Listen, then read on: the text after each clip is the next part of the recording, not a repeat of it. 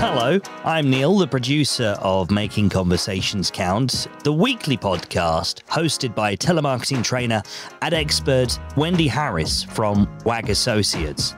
You can catch it at makingconversationscount.com. Recently, Wendy released an episode about using lazy marketing, which, honestly, music to my ears. Anything that can help me with my marketing and facilitate my laziness is a win for me. In case you missed it, it featured Al Tepper, a marketing consultant with a difference.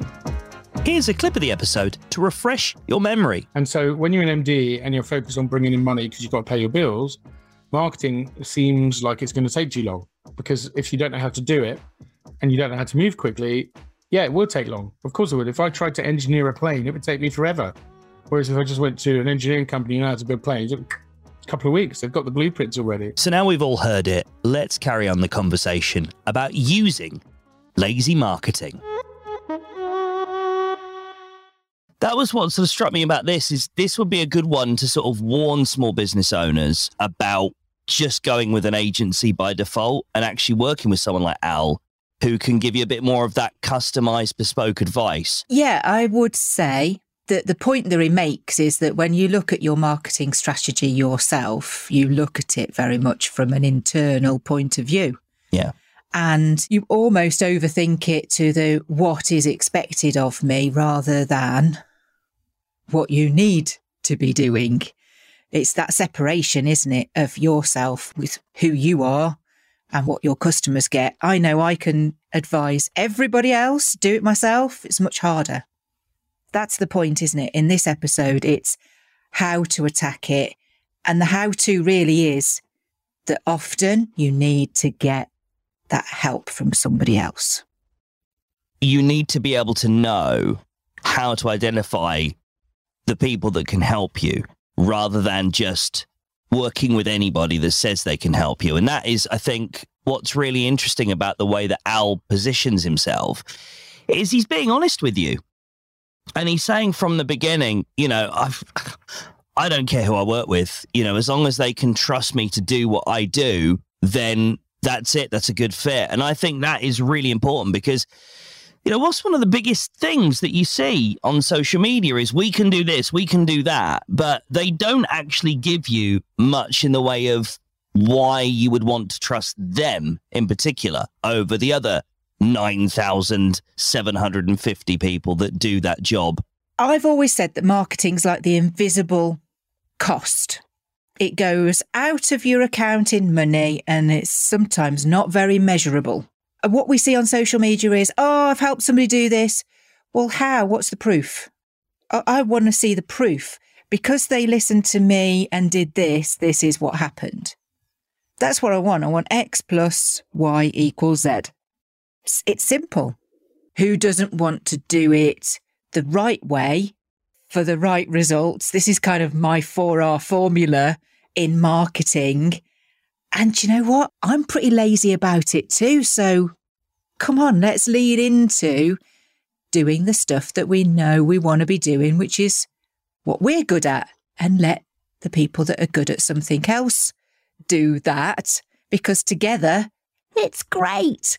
Collaboration. This is the thing, isn't it? It's knowing when to collaborate and when to control. And that is what I loved about what he said, where the biggest single reason why small businesses fail to turn into medium businesses is because entrepreneurs fail to let go.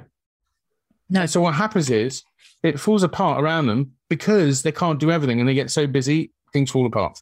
So lazy marketing, when you think about it from a marketing context, what it does is it says, imagine if we could make you not just a business leader, but a better marketing leader. We are not all brilliant at everything. It's so true. So true. Yeah, I'm not an accountant. Don't want to be. You know, don't trust me with your money. An old client did say, I can trust Wendy with my money because she treats it like her own. But ultimately, we've got to stop overthinking what everybody else is doing and come back to the what is best for me. And then trusting that gut feeling, that intuition, that it feels right. That's when you need to make the move. If you're still thinking, well, do you know, I don't know, don't stop doing it. It's like my husband says to me, well, if you don't know whether that dress looks right, it obviously doesn't. Don't get it. Don't waste your time on it because you're going to regret it later.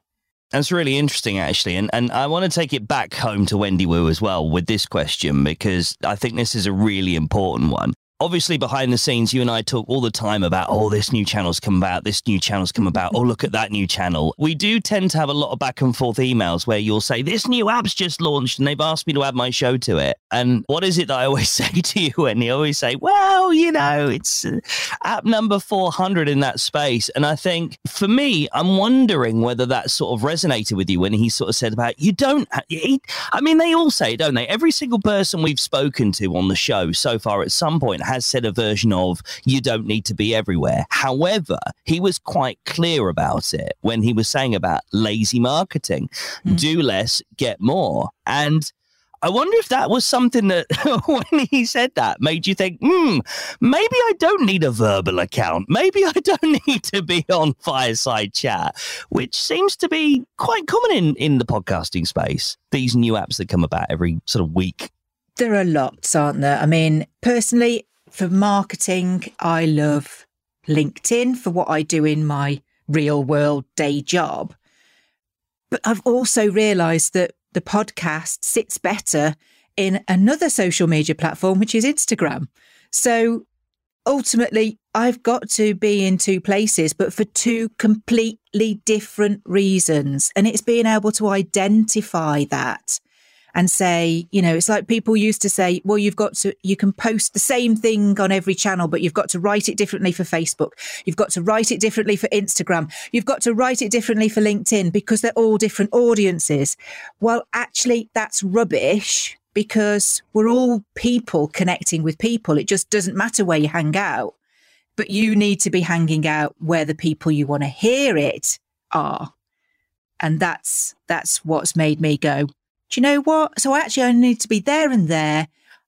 For fear of missing out, I will broadcast it everywhere else, but that takes me virtually no time at all.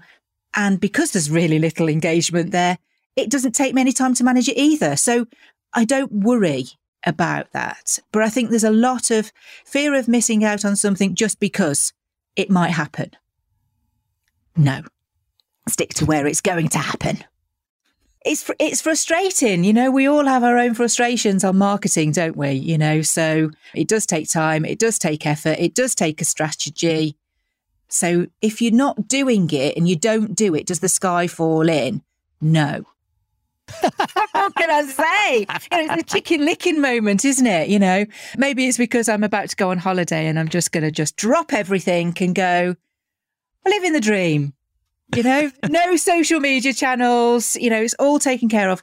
But it's good to unplug as well. Obviously, what's really quite awesome about this episode with Al Tepper is that you've got a lovely giveaway. He's really helping you. If you listen to the episode, and I strongly, again, urge that you do, listen to the full thing, because there's so much insightful knowledge in there about marketing and about where you should be spending your marketing budget and who you should be talking to about spending your marketing budget and how you can really be your own marketing boss, essentially. But he's actually helping you because he's giving you a scorecard on the resources page. So very strongly urge you to go to makingconversationscount.com. And, you know, is it worth people reaching out, do you think, Wendy, to Al directly and sort of saying, do you know what, let's carry on that conversation? Absolutely. And he has, if you take that scorecard, at the end of that scorecard, he gives you his personal mobile so that you can WhatsApp him. And he will then reply with the one best tip based on your scorecard for you to actually go away and put in practice. That's amazing. That is amazing. And it's a perfect example of some lazy marketing as well. Yeah, get somebody else to do it for you so that you can just go, right, here's the instructions. That's all I've got to do. Well, how hard was that? So there you go. That was the episode all about using lazy marketing.